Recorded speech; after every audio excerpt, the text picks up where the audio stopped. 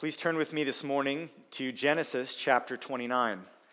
It's been about a month or more. I think it was before Easter last time we were in Genesis, but I'm excited to jump back into our study in the book of beginnings. Genesis, that's what it means, beginnings. It is the book of beginnings, the beginning of the universe. God created the heavens and the earth. It's the beginning of the human race and man's relationship with God. We find it all there in the garden. Adam and Eve walking with the Lord.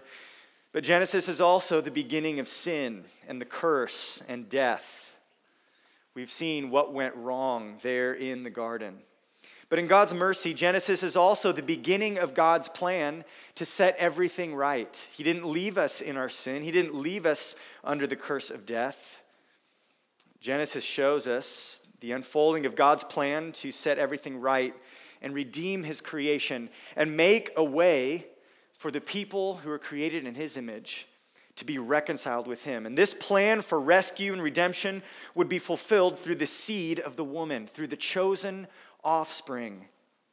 In Genesis chapter 12, we met a man named Abraham, who was called by God and promised great blessing. He was promised land, he was promised descendants, and he was promised that all the world would be blessed through him. God established his covenant with Abraham. And he promised to continue that covenant relationship, not just with Abraham, but with his children after him. Abraham had a son named Isaac, who also received these great covenant promises, these blessings. And Isaac had two sons. He had twins, Jacob and Esau. But the surprising word from the Lord was that the younger, not the older, would be blessed and would be the bearer of these covenant promises. But Isaac, although a saint, is not sinless. And he foolishly favors his older son, Esau. He ignores God's intent, God's plan, and he determines to bless the older instead of the younger. Isaac's wife, Rebekah, she also had her favorite. She preferred Jacob over Esau, and she helped Jacob to deceive his father and to deprive his brother of the blessing. You all know the story, how Jacob disguised himself, pretended to be his older brother, and he tricked his nearly blind father in his old age. As a result, he did get the blessing, but he had to flee. His enraged brother was determined to kill him, and his mother urged him to go to Haran, far away, that's her homeland, and to remain there until Esau's anger subsided. We saw in chapter 28 that while he was journeying in the wilderness, Jacob found something that he wasn't looking for. He encountered God at Bethel. In the night, Jacob saw that massive ladder, that stairway to heaven that spanned heaven and earth. He saw the angels ascending and descending, and he saw, most importantly, God himself there at the top, directing traffic, sending out his servants, and receiving their reports. Jacob realized that God is not just the God of Abraham and Isaac. He is the God over all, and he is active, and he is able to protect Jacob. Though Jacob is the younger, although he is a deceiver, although he was not seeking God, God's grace was revealed as he sought after Jacob. And as he extended and confirmed his promise to Jacob, he promised he would be with him. He promised he would protect him. He promised he would give him many offspring. Jacob is overwhelmed by this. He sets up a monument there. The rock that served as his pillow, he set it up as a pillar to remind him and all who would pass by that the Lord was in that place. And Jacob continued on his journey. And that brings us to Genesis chapter 29. Genesis chapter 29. Look with me starting in verse 1. Then, and the then places us right after that amazing scene at Bethel. It says, then Jacob went on his journey and came to the land of the people of the east. And as he looked, he saw a well in the field. And behold, 3 flocks of sheep lying beside it. For out of that well the flocks were watered. The stone on the well's mouth was large. And when all the flocks were gathered there, the shepherds would roll the stone from the mouth of the well and water the sheep, and put the stone back in its place over the mouth of the well. Jacob said to them, my brothers, where do you come from? They said, we are from Haran. He said to them, do you know Laban, the son of Nahor? They said, we know him. He said to them, is it well with him? They said, it is well. And see, his daughter Rachel is coming with the sheep. He said, behold, it is still high day. It is not time for the livestock to be gathered together. Water the sheep and go pasture them. But they said, we cannot until all the flocks are gathered together and the stone is rolled from the mouth of the well, and then we will water the sheep. Scene number 1 in this chapter is Jacob's arrival at Haran, the place where his mother was from. And first of all, he meets the shepherds. Jacob's journey is now complete. He's been guided by God's providence. He's been protected and directed all the way, and it just so happens that he's not only safe, he arrives in the right place, and he meets the right people at exactly the right time. As he arrives, he surveys the scene. And it's almost like a movie director is panning the camera, setting things up for us. We see the field, and then it zooms into the well, and you see the kind of well it was with this big rock covering the opening. And then we see these flocks that are gathered and the shepherds. And immediately what Jacob does is approach these shepherds and begins to pepper them with questions. And they dutifully answer his questions, but they kind of seem eager to push him off on Rachel. If you imagine walking up on a work site, and maybe those who are at work don't really want to be interrogated by you and explain everything that they're doing, so they do answer his questions, but eventually they're like, if you're so interested in Laban and the people of Haran, his daughter's coming, why don't you ask her? Okay, she can answer your questions. Go bother her and not us. And after that, Jacob's attitude towards them seems to change a little bit. You might think that it's a little bit presumptuous for this stranger to walk up and start meddling in their business and telling them how to do their job. He basically, in a sense, asks them, why are you guys clocking out early? He says, why are you here ready to water the sheep now? It's the wrong time of day. You should be out pasturing them still. They should still be eating and then later come back and water them. It's like, you guys trying to clock out early or something? What's going on? Get back to work. And in a sense, Jacob knows what he's talking about. If you remember, his brother Esau was the hunter. He was the outdoorsman, the expert at shooting and tracking and taking in game. But that doesn't mean that Jacob just sat around doing nothing. He was an expert with livestock. He knew what he was talking about with the sheep and with the cattle and the goats, because he stayed home and tended after all of the family livestock. So he knew what he was talking about. And he's kind of annoyed that these men appear to be lazy at the expense of the sheep. The sheep still need to be eating. Why are you here trying to water them? But you also have to wonder if he's trying to get rid of them so that he can talk to Rachel without an audience. Okay, good. Rachel's coming. I can talk to her. You guys get out of here. Why are you here? I don't want an audience. So he's met the shepherds. He's already had a little bit of interaction with them. But then secondly, he meets Rachel. We see that in verse 9. While he's still speaking with them, Rachel came with her father's sheep, for she was a shepherdess. Now, as soon as Jacob saw Rachel, the daughter of Laban, his mother's brother, and the sheep of Laban, his mother's brother, Jacob came near and rolled the stone from the well's mouth and watered the flock of Laban, his mother's brother. When Rachel arrives, Jacob springs into action, and he actually performs a pretty impressive feat. The shepherds had just told him that it took all of them together to collectively remove this stone. And even the narrator earlier told us that the well's mouth was large, and it was a large stone that covered it. And Jacob steps up and takes care of it all by himself. I don't know if he was inspired by seeing this woman and the opportunity, or if this is some sort of divine provision of strength. But whatever the case is, he steps forward and actually removes this massive stone himself. This is no longer the picture of passive Jacob that we saw back home with his mother telling him what to do. He takes initiative. He takes the bull by the horns and acts quickly. And God is with him, giving him strength in this moment. And what he does is actually water her flock first. You have to consider that these other shepherds had their flocks there first. They were first in line. First come, first serve. And they were waiting for everybody to get there. Then they'd remove the stone, and then whoever was there first would get a drink. But Jacob steps up. He doesn't wait for them, removes the stone, and has her sheep watered first. And the shepherds don't seem to complain.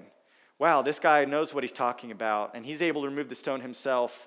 We're not going to get in the way. He's able to back it up. He knows what he's talking about. But then he actually approaches Rachel in verse 11. Notice what happens. After watering the sheep of his uncle, it says, then Jacob kissed Rachel. This is not a romantic kiss. This is the warm family greeting kind of kiss. He kissed Rachel and wept aloud. And Jacob told Rachel that he was her father's kinsman and that he was Rebekah's son. And she ran and told her father. Jacob here is overcome with emotion, and he warmly greets his relative and tells her of his identity. And you have to think about this outburst of emotion. Consider, he's been on a long journey. He's come a long, long ways. And God had told him that he would be with him and direct him and protect him. He had someone who was out to kill him. He's walking through the wilderness alone. He does not know who he's going to meet or how they're going to receive him. And now he finds himself in the right place at the right time. He's met the exact right person. And think about, too, all the turmoil and emotions. He's lonely. He's estranged from his family. He doesn't know if he'll ever see his mother and father again. And God's brought him now to his blood relatives. And it's all just a lot for him to deal with. He bursts out in tears. So he's met the shepherds, he's met Rachel, but soon he will meet Rachel's father, Laban. In verse 13 it says, well, in verse 12 we saw that Rachel, like Rebekah her mother, when she met a long-lost relative or a representative of a relative, she runs and tells her father. In verse 13, as soon as Laban heard the news about Jacob, his sister's son, he ran to meet him and embraced him and kissed him and brought him to his house. Jacob told Laban all these things. And Laban said to him, surely you are my bone and my flesh. And he stayed with him a month. Now, we've met this character Laban once before, back in chapter 24. You remember the story where Abraham had told his servant to go find a wife for his son Isaac. He said, don't marry one of the people of the land. You need to go back and take someone from our clan. And this servant had prayed, God, lead me to the right girl. And if she's the right one, here's the things she will do. And you remember that this servant had, like Jacob here, come to a well and met just the right person under just the right circumstances. And here too, the sheep had been watered, although it was actually Rebekah who had watered the camels in a sense. But we see the same kind of theme of flocks and animals being taken care of. And Rebekah had ran and told her brother Laban about this man who had come. And Laban had seen the gold rings and the bracelets and seen all this, the flocks and the herds, and he was pretty impressed with what he saw. And he had warmly received the servant of Abraham all those years ago. And here we see a similar thing happening. And you have to wonder if Laban's interest, if his warm greeting is perhaps shaped a little bit by the fact that he remembers how rich they got last time someone came and met them at the well. Perhaps he remembers the lavish gifts last time they met someone from Abraham's family. But then Jacob tells him his whole story. It says that Jacob told him all these things. And we don't know what all these things includes, but you have to imagine it explains why he's there alone with only the clothes on his back, why he's separated from his family and estranged, what all had happened. And as we'll come to see later, I think Jacob is going to regret kind of showing all of his cards and telling his uncle everything that has happened to him. Not only does Laban greet him warmly, he embraces him and kisses him, but after hearing Jacob's story, and perhaps being a little disappointed, there's no camels this time, there's no bracelets, there's no jewelry, there's no massive dowry, there's no riches. Well, he does acknowledge his relationship to Jacob. You are my blood relative. He acknowledges it. My bone and my flesh. You have to wonder if he's kind of grudgingly acknowledging that. But he does embrace the duties that such a relationship brings. Come stay with me. Jacob brings nothing. He's a fugitive. He's in need. And this actually makes him a little bit of a burden to Laban. But it also makes him susceptible to being exploited. And that's exactly what is about to happen. Scene number 1 takes place here at the well as Jacob meets the shepherds and then meets Rachel and then finally meets Laban. Scene number 2 is what we find starting in verse 15, where there are some negotiations. Jacob is a deceiver. Jacob is shrewd. Jacob knows how to play his cards to get what he wants. But in meeting Laban, Jacob has met his match. Look in verse 15. Then Laban said to Jacob, this is after a month of Jacob staying with him, because you are my kinsman, should you therefore serve me for nothing? Tell me, what shall your wages be?" Now, Laban had 2 daughters. The name of the older was Leah, and the name of the younger was Rachel. Leah's eyes were weak, but Rachel was beautiful in form and appearance. Jacob loved Rachel, and he said, "I will serve you 7 years for your younger daughter Rachel." Laban said, "It is better that I give her to you than that I should give her to any other man. Stay with me." So Jacob served 7 years for Rachel, and they seemed to him but a few days because of the love he had for her. We find here in scene number 2 the arrangement of a marriage. Laban initiates this conversation. And what's going on here is actually changing the playing field. No longer will their relationship be one of blood relatives. Laban's actually seeking to redefine things to an employer-employee relationship, which actually places Laban in a position of power over Jacob. Now, he asked Jacob, "What do you want me to pay you? If you're going to stay here and work, let's figure out an arrangement." And Jacob knows what he wants. The narrator prepares us for Jacob's answer by describing the 2 sisters, the daughters of Laban. Leah is the older one, and the narrator describes her eyes as being soft, or some translations would say weak.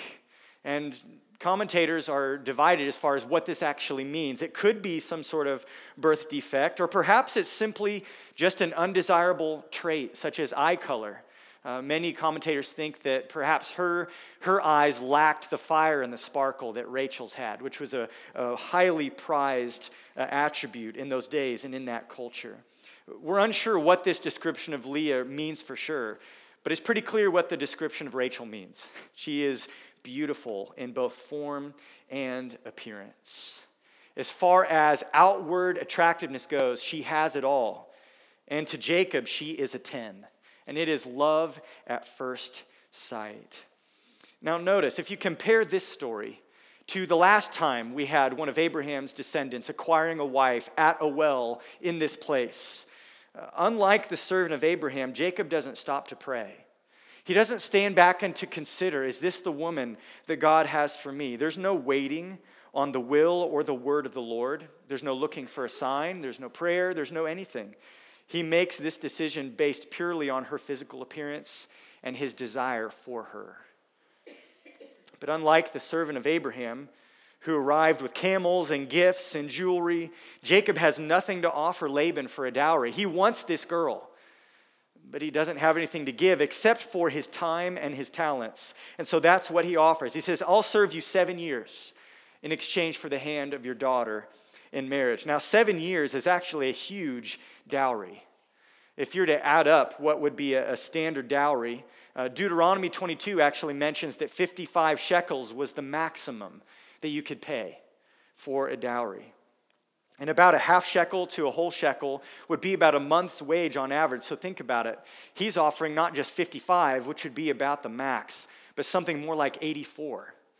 3 or 4 years would have been plenty to earn her hand in marriage. But he's so overcome with love, and he so values her beauty, he says, "I'll serve you 7 years for her hand in marriage." And think about it too, he's probably not in a hurry to get back home. He knows what's waiting for him. It's just Esau, may as well stay here. And at this point, you have to wonder if Laban is already planning to deceive Jacob. Because notice his response. Look carefully. So often we read so quickly through these verses. Notice what Laban says in verse 19. "It is better that I give her to you than that I should give her to any other man. Stay with me." You know, he never actually names Rachel in the deal. He just says her. And he never exactly promises that he would give her in marriage. He says, it would be better for me to do that than just give her to anyone else. But Laban would be an expert at writing contracts. He's left himself plenty of loopholes, plenty of options. So you have to wonder if he's already sort of making his plans. Maybe his statement is intentionally ambiguous. Maybe he hopes that someone else would come along and marry his older daughter first, because that's actually the tradition that he will later bring up. But in any case, he leaves his options open. Jacob is blinded by love. He perceives no danger. He doesn't examine the contract very carefully, and he agrees. And it says that the years fly by as if they were only a few days. To Jacob, everything seems to be going his way. Wow, God is with me to bless me just as he promised. He's brought me to the right place. I've found the house of my uncle. Here's this beautiful woman I'm in love with, and he's going to give her to me in marriage. Everything is going my way. But that brings us to scene number 3. And it's here that Jacob's fortune seems to change just a little bit, which is an understatement. Scene chapter 3 is the marriage feast. Verse 21, the 7 years are past. Then Jacob said to Laban, "Give me my wife, that I may go into her, for my time is completed." So Laban gathered together all the people of the place and made a feast. But in the evening he took his daughter Leah and brought her to Jacob, and he went in to her. Laban gave his female servant Zilpah to his daughter Leah to be her servant. We see first of all in verse 21, desire, Jacob's desire specifically. He says, "Give me my wife." This is a demand that is driven by his desire. He wants what's coming to him. And it's a little bit of a charged statement. But also the fact that Jacob has to initiate this conversation indicates that perhaps Laban was procrastinating. Perhaps Laban was holding out on him. He's like, "Laban, you know it's been 7 years. You need to pay me what you owe me." Laban never answers. He doesn't agree and says, "I will give you Rachel." He just starts preparing the feast. And following this strong desire of Jacob comes the deception by Laban in verses 22 through 24. Now the feast, the wedding feast, was to last 7 days. There would be processions back and forth between the bride's dwelling and the groom's. There would be contracts that were read, agreements that were made. The families would gather. There'd be great celebration of eating and drinking and merriment and dancing. And then the father would present a special gift to his daughter. And at the end of the first day, the groom would wrap his cloak around the bride and take her to his chamber where the marriage would be consummated. But then they didn't leave town like we all do, to go on a honeymoon. They actually stayed there for the next 6 days. And it was a great wedding feast that was celebrated. So how is it possible, you ask, that Jacob could fall for this? Because what Laban does is a bait and switch. He sends his daughter Leah into the arms of Jacob instead of Rachel. It happens in the evening after the first day of feasting. You have to wonder, how could he fall for this? Well, consider the various factors. We saw when Rebekah approached Isaac, who was the groom, and she was the bride, and she was betrothed to him, she covered herself with a veil. So during this whole day of feasting and celebration and the exchanging of promises and the contracts and all the hoopla, Jacob would have never seen her face, and likely even her eyes, if it was the full kind of veil that covered everything. Not just that, but the consummation of the wedding was to happen in darkness, in the evening. Not only that, but you have to wonder if Laban had been serving quite a bit of alcohol at this feast. We remember the story of Lot, that tragic story where his daughters got him drunk and led him to commit some very grievous sins. Alcohol has a way of dulling your senses and maybe making you very susceptible to this kind of manipulation and trickery. And on top of it all, Jacob is unsuspecting and he's blinded by love. He's consumed with desire, so he doesn't stop to inspect anything. So the marriage is consummated. At the wedding, Laban presents a maid to his daughter Leah. And to you, it might seem like an unimportant detail. Why does the narrator kind of interject this verse? Why does it give us this detail? Because the story flows even if you remove that. Well, this maid will become very important, as we'll see next week, because she will also have children by Jacob and will become the mother of several of the tribes of Israel. And so there's a lot of backstory to the nation Israel that's being told right now. And the narrator gives us that information, that it's at this time that Zilpah comes into the household of Jacob. So that is an important detail. She'll be a key figure and the mother of several tribes of Israel. So the deception has been carried out, and it's been successful. Laban actually pawns off his older daughter on Jacob. Well, it's only a matter of time before the discovery happens. In the morning, there is no veil. There is no darkness, and all the alcohol is worn off. His mind is clear. And we have this startling, shocking verse. Verse 25, and in the morning, behold. Look, consider, it was Leah. It was Leah. Imagine the shock for Jacob.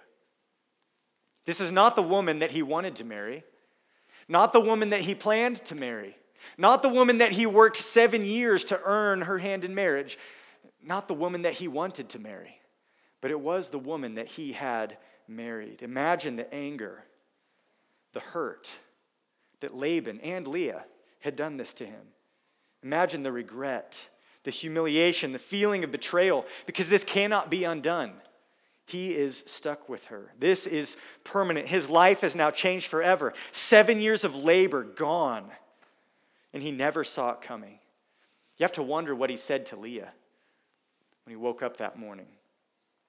We're not told, but we are told what he said to Laban. You can imagine him stumbling out of his tent and going directly to Laban. He says in verse 25, "What is this that you have done to me?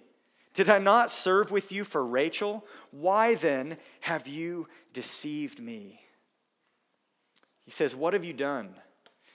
Remember what God said to Adam and Eve in the garden when they ate of the fruit? What have you done? Remember what Pharaoh said to Abraham when he lied and said that Sarah was his sister, not his wife, and Pharaoh had taken her into his house? He says, "What is this that you have done to me?" This outcry is not a question. I mean, Jacob knows exactly what Laban did to him. It's a rebuke. He's condemning Laban's act of treachery, saying, "You should not have done this to me." And he asks a piercing question, "Why have you deceived me?" He's accusing him of deceit and treachery and of cheating him. But ironically, Jacob here condemns himself. He condemns deceit when Laban does it. But it's the same thing that Jacob himself is guilty of. This anguish outburst, doesn't it remind you of the reaction of Isaac and Esau back in chapter 27? When Esau comes into his father's tent and he says, "Bless me, Father." And Isaac, what does he do? He trembles violently when he realizes what his younger son had done to him. And Esau cries out in anguish because he knows that his brother has deprived him. And there's nothing less his father can do for him. The same kind of sinking feeling in the gut and the outpouring of anguish and the outrage that they've been duped. Well, now it's Jacob who's singing that song. Laban's answer to him is more than just an excuse. It's more than personal defense. It's more than a cultural explanation. Look at what Laban says to him. Laban said, "It is not so done in our country to give the younger before the firstborn." This is a blow to Jacob. Remember, Jacob had told Laban everything that had gone on. And Laban here condemns him, rebukes him for displacing his older brother. He says, "Listen, Jacob, you might have deprived your older brother and usurped his position, but that's not how we do things around here." Victor Hamilton notes that the phrase, "it is not customary in our place," refers to a serious violation of custom that threatens the fabric of society. And his statement is therefore tantamount to rebuke. Laban is saying, "You have no right to rebuke me. I'm putting you in your place. You're getting what's coming to you. This isn't how we do things around here." And Jacob is silent. He can make no answer. His protests are silenced by this cutting remark from his uncle. Oh, how he regretted telling Laban the whole story when they first met. Because Laban is now using Jacob's own past as leverage against him. This deception is tragically ironic. Jacob, the deceiver, has now been deceived. The trick that he falls for is the same one he had played on his father. Jacob had disguised himself as his older brother, pretending to be Esau. And his father, blinded by age, fell for it. And now look what happens. Leah is disguised as her younger sister, Rachel, pretending to be her. And Jacob, blinded by darkness and drink and desire falls for it. Jacob's past is catching up with him, and he's now on the receiving end of deception and is tasting the bitter pain of betrayal. You have to stop at this moment and say, where is God now? Where is the God of Bethel who promised to be with him and to fulfill these promises to him and to bless him? Where is the God of providence who's able to work out all the details to fulfill his plan? Has God abandoned Jacob? Has God, even worse, turned against him? No. You see, often what begins as a providential blessing soon turns to turmoil. We've experienced that too, haven't we? Often the mountaintop experiences are followed by the valley, by complications, by frustrations. Yes, God was with Jacob. Yes, Jacob is the bearer of the covenant promise, but this does not mean that everything will be easy. And it doesn't mean that Jacob's faith is fully formed and that there's no rough edges that need to be knocked off. It doesn't mean that Jacob may still face consequences for his scheming ways. You see, Jacob has been a winner so far. He's been a winner at the expense of others. And it's going to take some pain to humble him. And little did Jacob know when he entered into contract with Laban that he had partnered with someone that was even more deceitful than him. And God is going to use someone who's like Jacob, but even more so, to actually cure Jacob of his issues. Still, Laban is clearly in the wrong. We cannot excuse his sin. He ought to have informed Jacob of this custom at the beginning, or at least have found a husband for Leah in the last 7 years.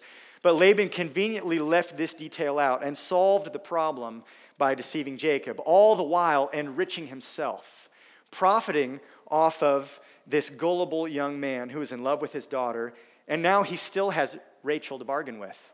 He still has cards to play, and that's exactly what he does. He offers Jacob deal number 2. He says in verse 27, "Complete the week of this one, and we will give you the other also, in return for serving me another 7 years." Well, what does Jacob do? He has no choice. He has him between a rock and a hard place. Verse 28 says, Jacob did so and completed her week. Then Laban gave him his daughter Rachel to be his wife. Laban gave his female servant Bilhah to his daughter Rachel to be her servant. Finish celebrating this marriage, Laban says, and then you can have Rachel too. The only catch is you've only got to stay another 7 years. Laban's getting rich. He's pawning off both of his daughters. He's taking advantage of Jacob, and Jacob has no choice. He may as well agree. He has him cornered. He stayed this long, and he still wants and loves this woman. So Jacob agrees, and that leads us to the closing scene in verse 4. And this closing scene is not a happily ever after, riding off into the sunset kind of a scene. It's a scene of disappointment and discord. It says in verse 30, "So Jacob went in to Rachel also, and he loved Rachel more than Leah, and served Laban for another 7 years." And you know what? The narrator Moses doesn't describe those 7 years as going by as quickly as the first 7. In fact, we will soon see that these next 7 years are filled with bitter strife. You know the parental favoritism of Isaac and Rebekah, preferring one twin to the other? We see it here reincarnated, in a sense, in the next generation, in the marital favoritism, as Jacob prefers Rachel over Leah. Isaac's preference of Esau over Jacob led to much strife and turmoil between those brothers. You can only imagine what effect will Jacob's preference, his greater love for Rachel and his lack of love for Leah, what kind of turmoil will that bring into this new family? You can only imagine, and we'll find out soon, next week if you come back. We'll see the beginnings of it. Later Israelite law would forbid marrying two sisters. It would be literally illegal to do this later. And the wisdom behind that command is going to be proven by the drama that unfolds in the lives of this patriarchal family. There's no happily ever after ending here, just a volatile mix of distrust I mean, imagine the distrust that Jacob now has for Laban, and the distrust that Jacob has for Leah, who is part of this deception, and the distrust that Laban will now have for Jacob, knowing that he's going to want to get even. Imagine the disappointment. Leah knows that she's not loved. She knows that her sister is the favorite. She knows that her father used her. She's been a pawn throughout this whole thing. Imagine even the distrust of Rachel, knowing that she's loved, but knowing that she too has been used by her father as a means to an end. Imagine the jealousy between the two sisters, the competition. At least for now, there's no happily ever after. You know, although this story has many similarities with the account of Abraham's servant seeking a wife for Isaac, meeting Rebekah at the well, this chapter, if you compare it, has a lot of differences as well. Those of you who get the weekly email, I encouraged you to read this story and then go back and read the other and sort of compare them. What you'll see are many similarities. You'll see flocks, and you'll see a chance meeting at a well, and you'll see Laban involved, and you'll see a marriage and a dowry. A lot of similar ingredients, but you'll also see many differences. In the first story, we see the beauty of God's providence, as God is the one who divinely brings people together, provides what is needed, and confirms his will by signs and indicators. But in this story, we don't see the beauty of God's providence on display as much as we see the ugliness of human scheming and manipulation. In the first story, we see a happy ending of joy and comfort. As Isaac marries Rebekah, it says he was comforted after his mother's death. But at the end of this story, we see a bitter ending filled with strife and distrust. In the first account, we see a story of faith and its reward, the faith of Abraham's servant. We see the faith of Rebekah, trusting that this is God's will to go marry a man she's never met. We see the faith of Isaac, receiving the woman that God has provided. We even see the faith of Abraham, trusting that God will lead his servant to the right woman. And we see God's blessing on the faith of all who are involved. But in this story, we don't see faith so much as a deceiver who's being deceived. A sad case of reaping and sowing. In the first story, we see God's hand acknowledged and trusted. The servant prays. The servant steps back to consider. The family says this evidently must be God's will. We see God's hand acknowledged and trusted. But you know what? In this story, God's hand seems to be hidden. It's definitely ignored, or perhaps forgotten. There's no prayer, there's no waiting, there's no pausing, there's no consideration, and there's no thanksgiving, as we see in the first story.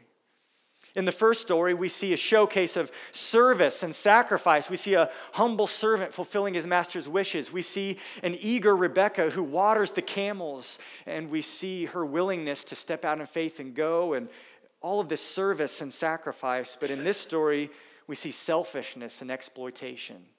Jacob wants this woman for his own desires.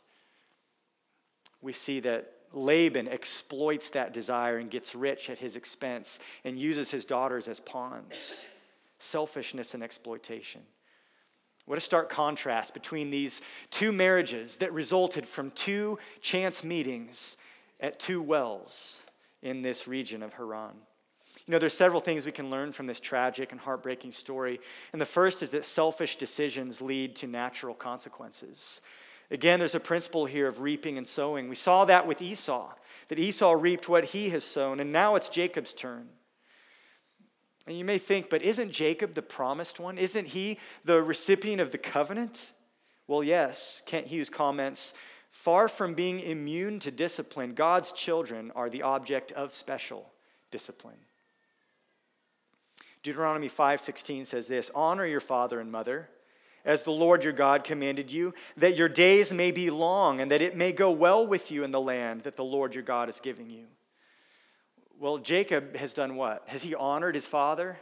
No, he's done exactly the opposite. And as a result, he's brought heartache and pain into his own life. He is reaping what he has sown. His treatment of Isaac has led to painful consequences. Jacob is going to have to learn some lessons through the school of hard knocks. Maybe some of you can relate. Maybe you have a degree from that institution. But you know what? It doesn't have to be that way going forward. Psalm 32, starting in verse 8, says this. This is God speaking. He says, I will instruct you and teach you in the way that you should go. I will counsel you with my eye upon you. And here comes this exhortation. Be not like a horse or a mule without understanding, which must be curbed with a bit and bridle, or it will not stay near you. Many are the sorrows of the wicked, but steadfast love surrounds the one who trusts in the Lord. See, there's a principle here for us. We can learn things the hard way, like a horse or a mule that's stubborn and has to have a bit in its mouth and a bridle on its head to force it to go the right direction. Or we can take the path of wisdom and to follow God's instruction, to cling to his love. That'll make your life look a lot different, a lot different. There's something for us to learn here from this story. But secondly, we can also learn this lesson that selfish desires often lead to collateral damage. Simply put, your sin will affect others. Jacob shows great concern for himself, his needs, his desires, and he sins against his father and his brother in the process. And that sin affects him, but his sin also affects others. His selfish desire for Rachel puts him in a situation where Leah is exploited. But it's not just Jacob. We see this especially with Laban. He shows great shrewdness taking advantage of Jacob. He uses his daughters as pawns in a game of marital monopoly. We never know what either of them wants. We never know what either of them feels, if they even desire to be married to Jacob. Unlike the earlier story where they ask Rebekah what she thinks, and she says, I will go. She was asked for her answer. Rachel and Leah are silent. But we will soon see that they were not unaffected by this drama. There are wounds from this situation that go deep. Wounds that last for generations. Wounds that are never healed in their lifetime. Desires of their hearts that will soon face disappointment, frustration, and heartache. Sin always harms others. Rachel and Leah are collateral damage in this story. Neither of them are doing anything wrong, but they're swept up in this sinful game of competition and scheming between Laban and Jacob. So there's two warnings there. That's all kind of heavy. It's rebuke, speaking of sin. But the third lesson we learn is something that I think will encourage us. It's what I want you to really latch onto with your fears and with your regrets. You see, God's design leads ultimately to the consummation of his purposes, and that's even true in cases as ugly and broken and mixed up and messed up as this. In all of this, although God is not mentioned, although God is not acknowledged, although he is not sought or trusted or honored, in all of this, God is at work. How is he at work, you may ask? How can all of this mess possibly turn out for good? Well, there's a principle here that I think will help you. You see, you have to move far into the future to see how this situation actually is worked together for good. And that shows us that God's design, God's plan for our good, the way that God brings all his promises to bear, it's often impossible to discern from up close. You can't see it when you're in it. And sometimes you don't even see it in the near future. Sometimes you have to zoom out and go far into the future to see exactly how all this will come together for good, and to understand exactly why God would allow such ugly, hurtful, painful things to happen to people. But when we look at this story, if we'll zoom out and if we'll see the big picture, we can see that God indeed is at work, even though none of them could have perceived it in the moment. And I want that to be encouraging to you. Some of you have gone through some incredibly difficult things. Some of you are in the middle of incredibly difficult things. And as you look at your circumstances, you may look at it and say, how is God going to work this out? And why is God allowing this? Why is God causing this? You may not be able to perceive the answer. And sometimes we get so frustrated because we try so hard to see how and to understand why. Maybe you can't see it. And maybe you're not supposed to. It's really hard to read the tea leaves and figure it all out. You may be here this morning thinking, you know what, I've ruined everything. My situation is too broken. It's too messed up. I've sinned. I've messed everything up. And now God is allowing me to reap what I've sown. And it's too late. Well, hear this morning. You may have sinned. And you may have brought some heartache and some pain upon yourself. But let me tell you this, you have not and you cannot ruin everything. God is greater than your sin, and he's able to bring his plans to fulfillment despite even the ugliest of scenarios. The sin of Jacob and Laban will affect many, but it will ultimately be used to further God's plan of salvation for the world. Consider this. Zoom out with me just for a moment. The drama between these two wives, which is the result of the sin of men before them. The drama between these two wives and their competition will lead to drama between their sons, specifically between Joseph and his brothers. And the drama between Joseph and his brothers will result in him being sent to Egypt. And Joseph being in Egypt will result in the preservation of the entire family. If they never go to Egypt, they all die of starvation. If they don't go to Egypt, God's covenant blessings are quenched. The fire goes out. The line terminates. But Israel survives the famine, and the lineage of the Messiah continues. One day a great nation will come from the wombs of these 4 women, the 2 wives and their 2 servants. And these 12 tribes, from among them, from the tribe of Judah specifically, will arise a king named David. And through his lineage, a Messiah named Jesus. And through Messiah Jesus, the Christ, the blessing of salvation will come to the whole world. God is able to work out the broken pieces, the heartache, the tension, the drama, and shape all of it into his perfect plan to bring salvation. Did Jacob see it? Did Rachel and Leah, Zilpah and Bilhah and their children see it? I think Joseph started to see it, but that's still many, many years into the future. Be encouraged this morning that if you're in the middle of something difficult, you may not see how it works together, but you're called to trust that God will, that God can, and that God will. So don't waste all your energy and all your effort trying to figure out why or how. Just trust God. Trust him in the moment and keep your eyes fixed on him because his grace is greater than your sin. And his providential power is able to bring all things together for good, like it promises us in Romans chapter 8. No matter what's happened in your life, no matter what situation you find yourself in, you are not beyond the grace of God, and you are not outside his sovereign plan. He is able. So let's seek to honor him. Let's seek to embrace his plan. And as difficult things come, embrace the pain because God uses it to purify us and to make us into who he wants us to be and to strengthen our faith. And let's trust that God knows what he's doing and that he is able to make us to be the kinds of men and women and boys and girls who have faith in him and who are shaped and fashioned into the kind of tools that he wants to use to fulfill his purposes. Let's pray together. God, as we look at this story, our hearts break for the victims of sin, for Rachel and Leah. They got sucked into something that they never asked for. They never signed up for that. We even feel heartbroken for Jacob. The pain and the heartache, even though it was self-inflicted, we can identify with him. Sometimes it makes it worse, not easier, to know that the pain and the difficulty we face is because of our own sin. But God, we're encouraged as we consider that you did not cast Jacob off. Your promise was not removed from him. You did not abandon him. You were faithful to him, even though he wasn't always faithful to you. And that even though this mess came about, even though they were all the victims of Laban's scheming, you were able to work all of this together to bring about your good and perfect plan. And we stand here today as beneficiaries of your wisdom and your grace to that generation of people.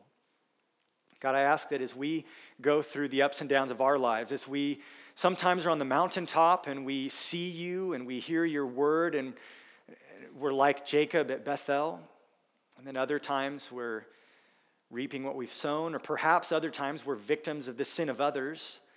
Lord, we know that you are with us in both cases, whether we see you and perceive your hand or whether you seem to be far removed, whether you seem to be distant, whether you seem to have forgotten us.